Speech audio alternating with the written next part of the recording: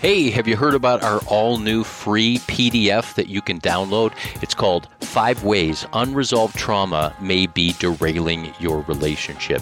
And if you're a couple that has done the date nights and attended the relationship retreats and learned the communication skills, read the latest books on marriage, but you still find yourself stuck in a loop of pain and frustration, then this PDF is for you. If one moment everything is fine and the next moment everything feels crazy and that is familiar, I encourage you to go to restoringthesoul.com, scroll down, fill in your email, and get the free copy of our all-new PDF, 5 Ways Unresolved Trauma May Be Derailing Your Relationship. You're going to find it very helpful. Most people feel like they read this and they wonder if we've been reading their mail. They say, this is us. It's going to be of help. Check it out now at restoringthesoul.com.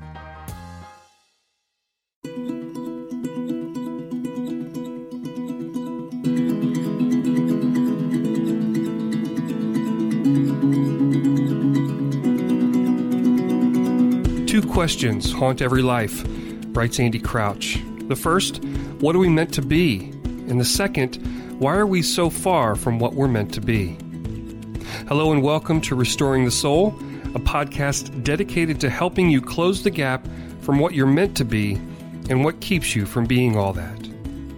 I'm your producer, Brian Beatty, and our guest today is Brandon Applehans, founder and executive director of My Quiet Cave, a ministry in Denver, Colorado, that helps close the gap between the church and the mental health community. Now, as Brandon shares his own struggle with mental illness, you'll hear about how his life of faith and the pursuit of mental health existed in separate worlds.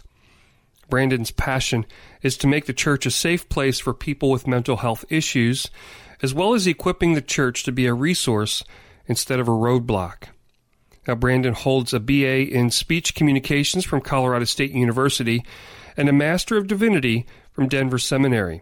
Now, after living with bipolar disorder for years, he wants all people to experience hope and the fullness of life in the midst of struggle. So stay tuned, for in this podcast, we hope you'll discover how to break the stigma of discussing mental health issues in the church, the difference between the various bipolar disorders, and why we in the church should talk about mental health and mental illness.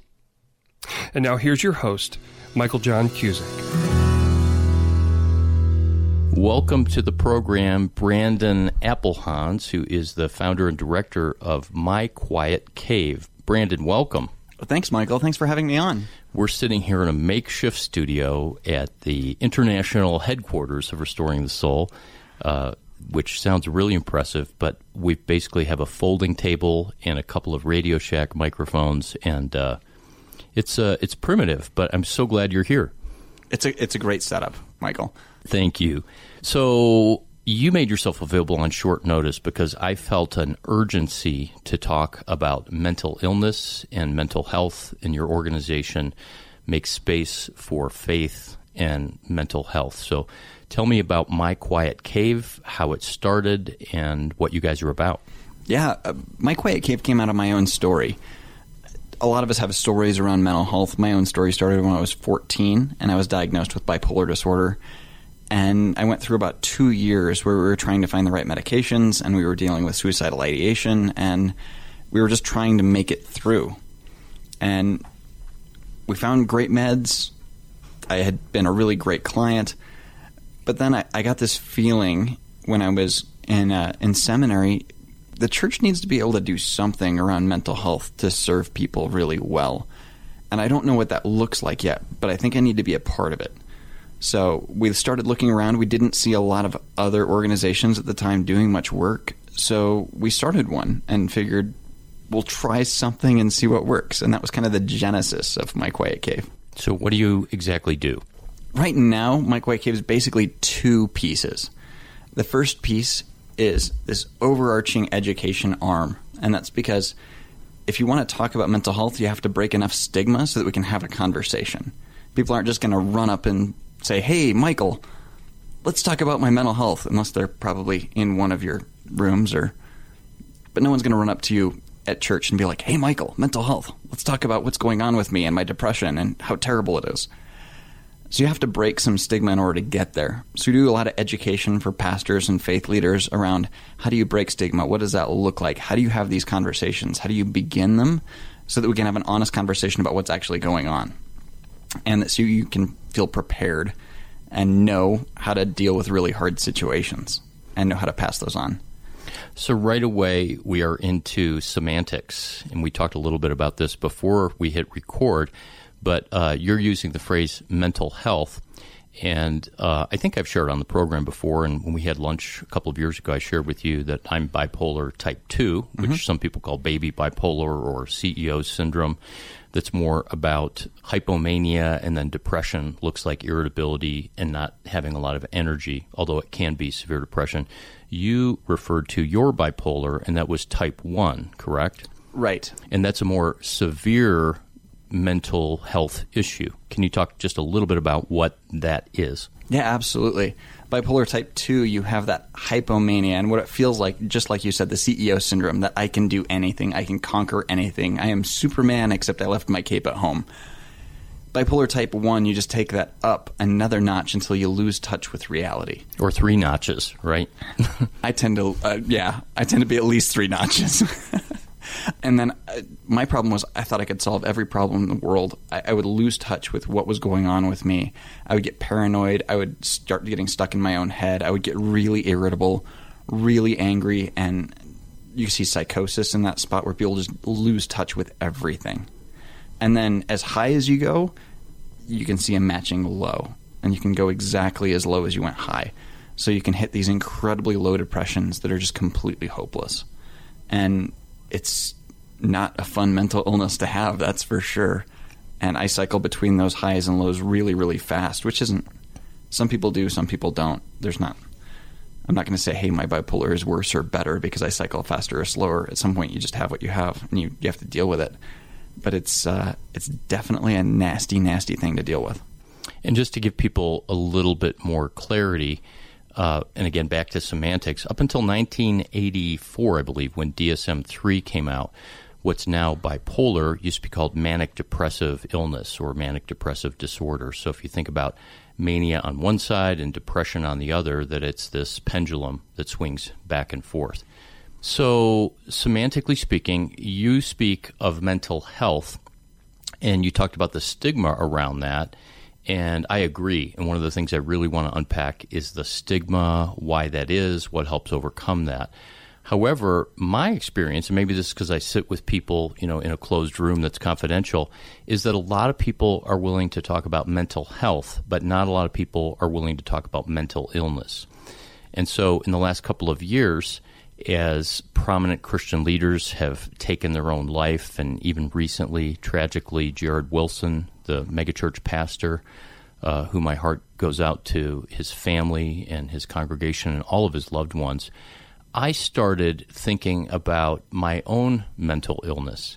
And I started thinking, well, I wouldn't say publicly that I have a mental illness, which is really interesting because I wrote a book detailing my sex addiction and my alcoholism, and there was something that seemed more shameful and more stigmatizing about saying I have a mental illness than about saying I'm a sex addict or a former sex addict and alcoholic.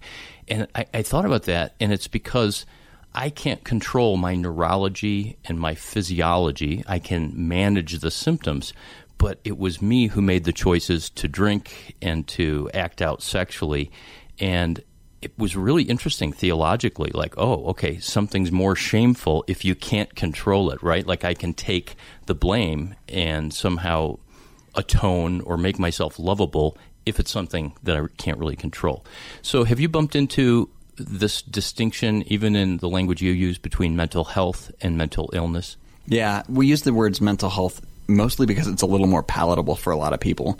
Because when we're talking about a group, even if it's meant for bipolar disorder, schizophrenia, major depressive disorder, anxiety disorders, those are all mental illnesses. But someone sees finding hope in the middle of mental illness, they won't show up for that group. They see finding hope in the midst of mental health, and they will, because maybe I'm going to learn some tools and skills to get better. And I agree with you on the stigma piece. When you see people in recovery, you can look at a time and a date and say, this is my sober date, and I've been in control since this date. And my addiction had me, and now I own my addiction. And with mental health, you can't look at it that way. I can't look at my bipolar disorder and say, I've been in recovery with bipolar disorder since we got my meds 100% right, because they're chronic disorders. You've got it. I've got a mental illness. It still affects my life. I still have to do incredible work on self-care and everything else in order to be well. And there's almost always like a computer program running in the background. Even if your symptoms seem to be managed and that you're doing well, there's something running in the background that's just always there. Right. That's how I feel with my bipolar type 2. Yeah, like an antivirus program or something. This is what keeps me on track. Yeah. So as you started My Quiet Cave, your programs and what you do as an advocate and trying to get the church to talk about this, your program has really grown. And my guess is that that's not because there's people without time on their hands saying, I'd like to, go to more conferences or groups, but that this really, really struck a chord with people, whether it's loved ones of someone with a mental illness or actual men and women with these issues.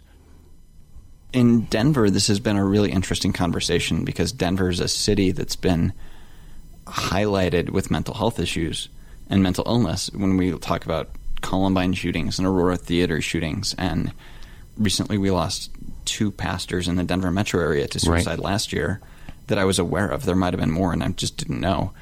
And STEM shootings and shootings at Arapahoe High School. Like, there are so many things that have happened that are they're actually trigger points for people where they can look at and say that's what mental health issues, mental illness can do when it's unwound and when it's at its worst. And so in Denver, it's been amazing to see. I talked to one pastor and he said, I think I might have seen the Aurora Theater shooting guy. I think I may have seen James Holmes in my congregation less than a month before that happened. Could I have made a difference? Wow. And you talk to groups in the south side of Denver and you hear, we had 3 suicides in one of our groups, or we had a suicide in every school that was represented in our youth group, or like the stories just keep going and going and going. And that's before you start thinking about 20-ish% of people dealing with a mental illness every year. Right. Yeah, I am reminded regularly that though I have a lighter version of bipolar, that for bipolar type 2, there's a 15% suicide rate of anybody who has that diagnosis. And I think that's closer to 20% for bipolar type 1. And then if you look at adding in variants of personality issues, substance abuse, all of that, that just goes higher and higher and higher. Right. And we start asking this question, like, what's wrong with me? Why is it that I can't live a good life anymore? And our caregivers are asking the same questions. They're asking, what did I do wrong? Or how do I actually get resources? And all of us feel alone because of stigma. No one's running around saying, hey, I have bipolar disorder, apparently except the 2 of us. Right. There's a $1 billion med industry around bipolar, but it's just you and I, actually. We take a lot of pills. We take a lot of pills. Yeah. Yep. It's fun to have 2 bipolar people, actually. I should break into my Robin Williams impression, but we won't go there right now. Oh, that would be fantastic. Yeah.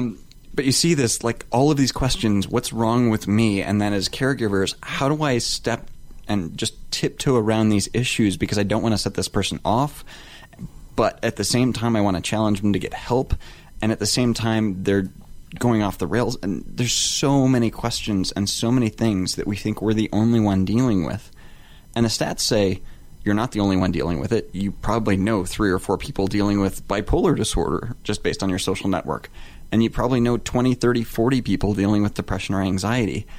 And none of us in general can look at our friends around us and go, who are my 25 or 30 folks that are really just struggling with life right now or trying to support somebody? We just don't know. And because that everybody feels alone and nobody should.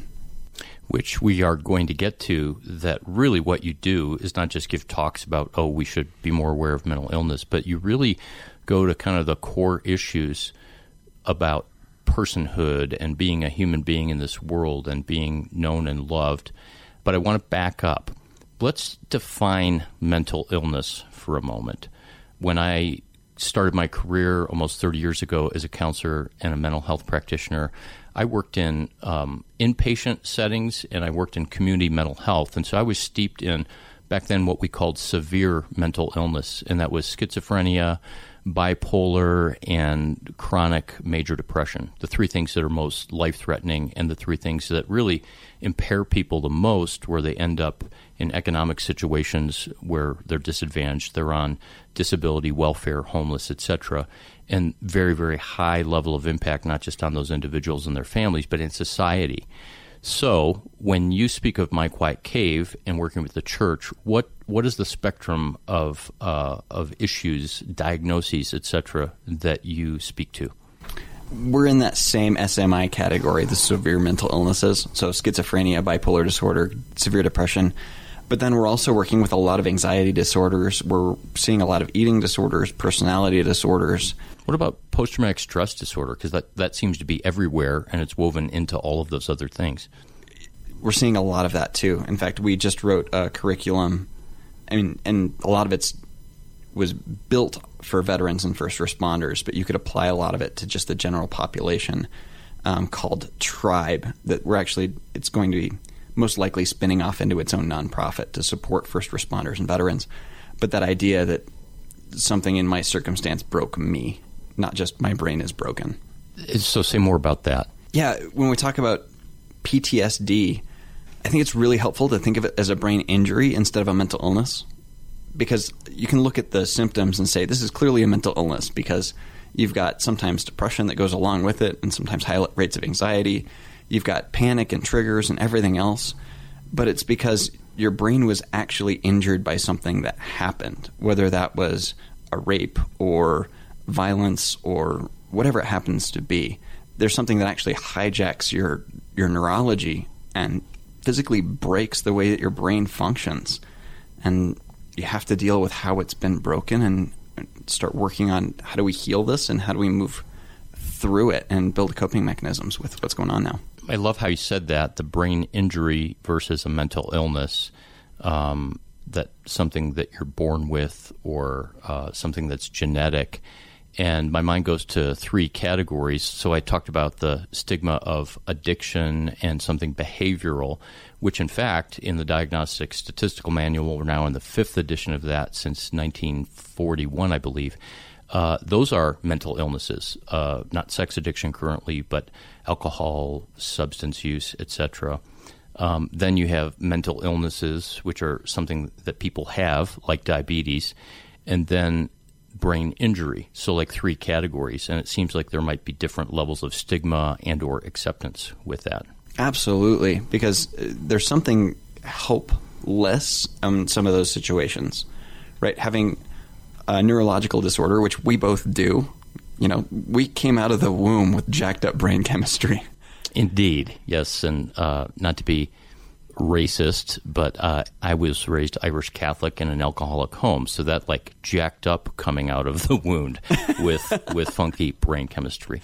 I was just all German with.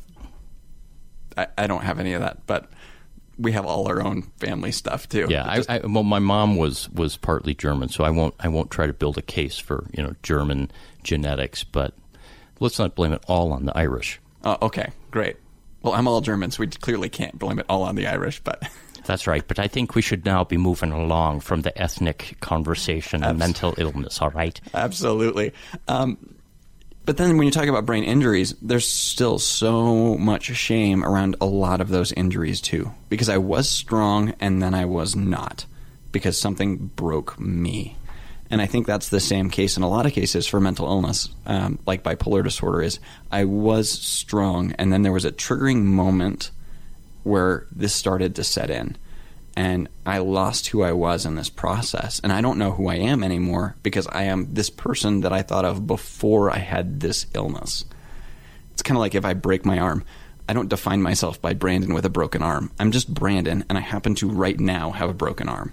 And when it gets better, I'll be back to being 100% Brandon. And right now, I'm kind of crippled Brandon. Which brings up this issue that there's so many wounds of having a mental illness. There's so many potentially destructive consequences, all the symptoms that we talked about earlier. But you're describing that moment when something changes or flips, whether it's a brain injury or the onset of an illness, where there's a grief of the loss of the person that you knew yourself to be. And in many cases, people don't get that back. Talk about that loss for you and what that was like. So I was diagnosed with bipolar disorder when I was 14, and we have a family history of bipolar disorder. Our family tree is just littered with it. So it's really easy. I walked into my psychiatrist's office. I said, here's what's going on with me. Here's our family history. He diagnosed me on the spot, and we started treatment. The average person might take 10 years for that process. That's rare. It took me an hour. I think that was a huge win. Then we spent the next 2 years trying to work through different medications, and some things worked better than others, and I was allergic to some things, and it's not a fun process. It's getting better now with brain scans and stuff like that are coming out, but at the time, this is 20-some years ago, it was kind of like someone playing with a chemistry set in your own brain and just seeing what worked and what didn't. And we worked through so many of those things over 2 years, and I was a really, really great client, and I really trusted my psychiatrist. I did everything he told me to do. When we finally found the right meds 2 years later, it was like the clouds parted, the angels sang, this kind of moment. And then 10 years after that, I was in counseling because I felt like my life was bottoming out. And I realized I had never grieved the fact that high school was supposed to be a really, really great time for me. And I had not even purchased my own yearbooks. I just wanted to forget it. I never wanted to be there. I never wanted to hurt that bad. I never wanted to experience anything like that. And I didn't want to remember it either. I just wanted to move past it. And here was this time that was supposed to be the time when you're, running track and running cross country and doing all these things. Most of my friends ran track and cross country and played soccer. I wasn't in the football crowd. But you're supposed to do things and live things, and I wanted to die the whole time. And I just wanted it to stop. And there wasn't really a framework for me to process that I'd lost 2 years of my life. Just gone, just wiped out. And a massively critical time in your life where your identity is developing and who you are. Right. And so I joked around for years that I bought my counselor a truck because we had to do so much work walking through the self-loathing and walking through the failure and walking through all of these issues that came up before and after that time, and walking through this massive grief of, I don't get that time back. There's never a time in my life where I'll be able to look back and went, I trained really, really hard and I did this at state in track. No, I don't get that time. Right. A lot of us don't get that time. Hey, we're going to need to wrap up, but I would love for you to come back to further this conversation, and we will do that in just a moment. And by the way, you said you bought your therapist a truck. I bought my therapist a BMW 7 Series with all of the counseling that I did. Well, I think you win, but I think my counselor was always a little bit more redneck than buying a 7 Series too. So maybe it was a Ford F-150 King Ranch or something like that with the dually wheels. And absolutely.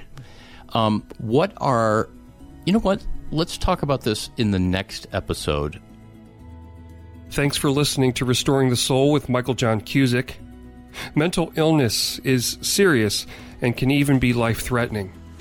If you or someone you know is struggling, reach out to the National Suicide Prevention Lifeline at 1-800-273-TALK. That's 1-800-273-TALK. Or to learn about resources for mental illness, visit the National Alliance on Mental Illness at NAMI.org. That's NAMI.org. Be sure to join us next time for another stimulating conversation on Restoring the Soul.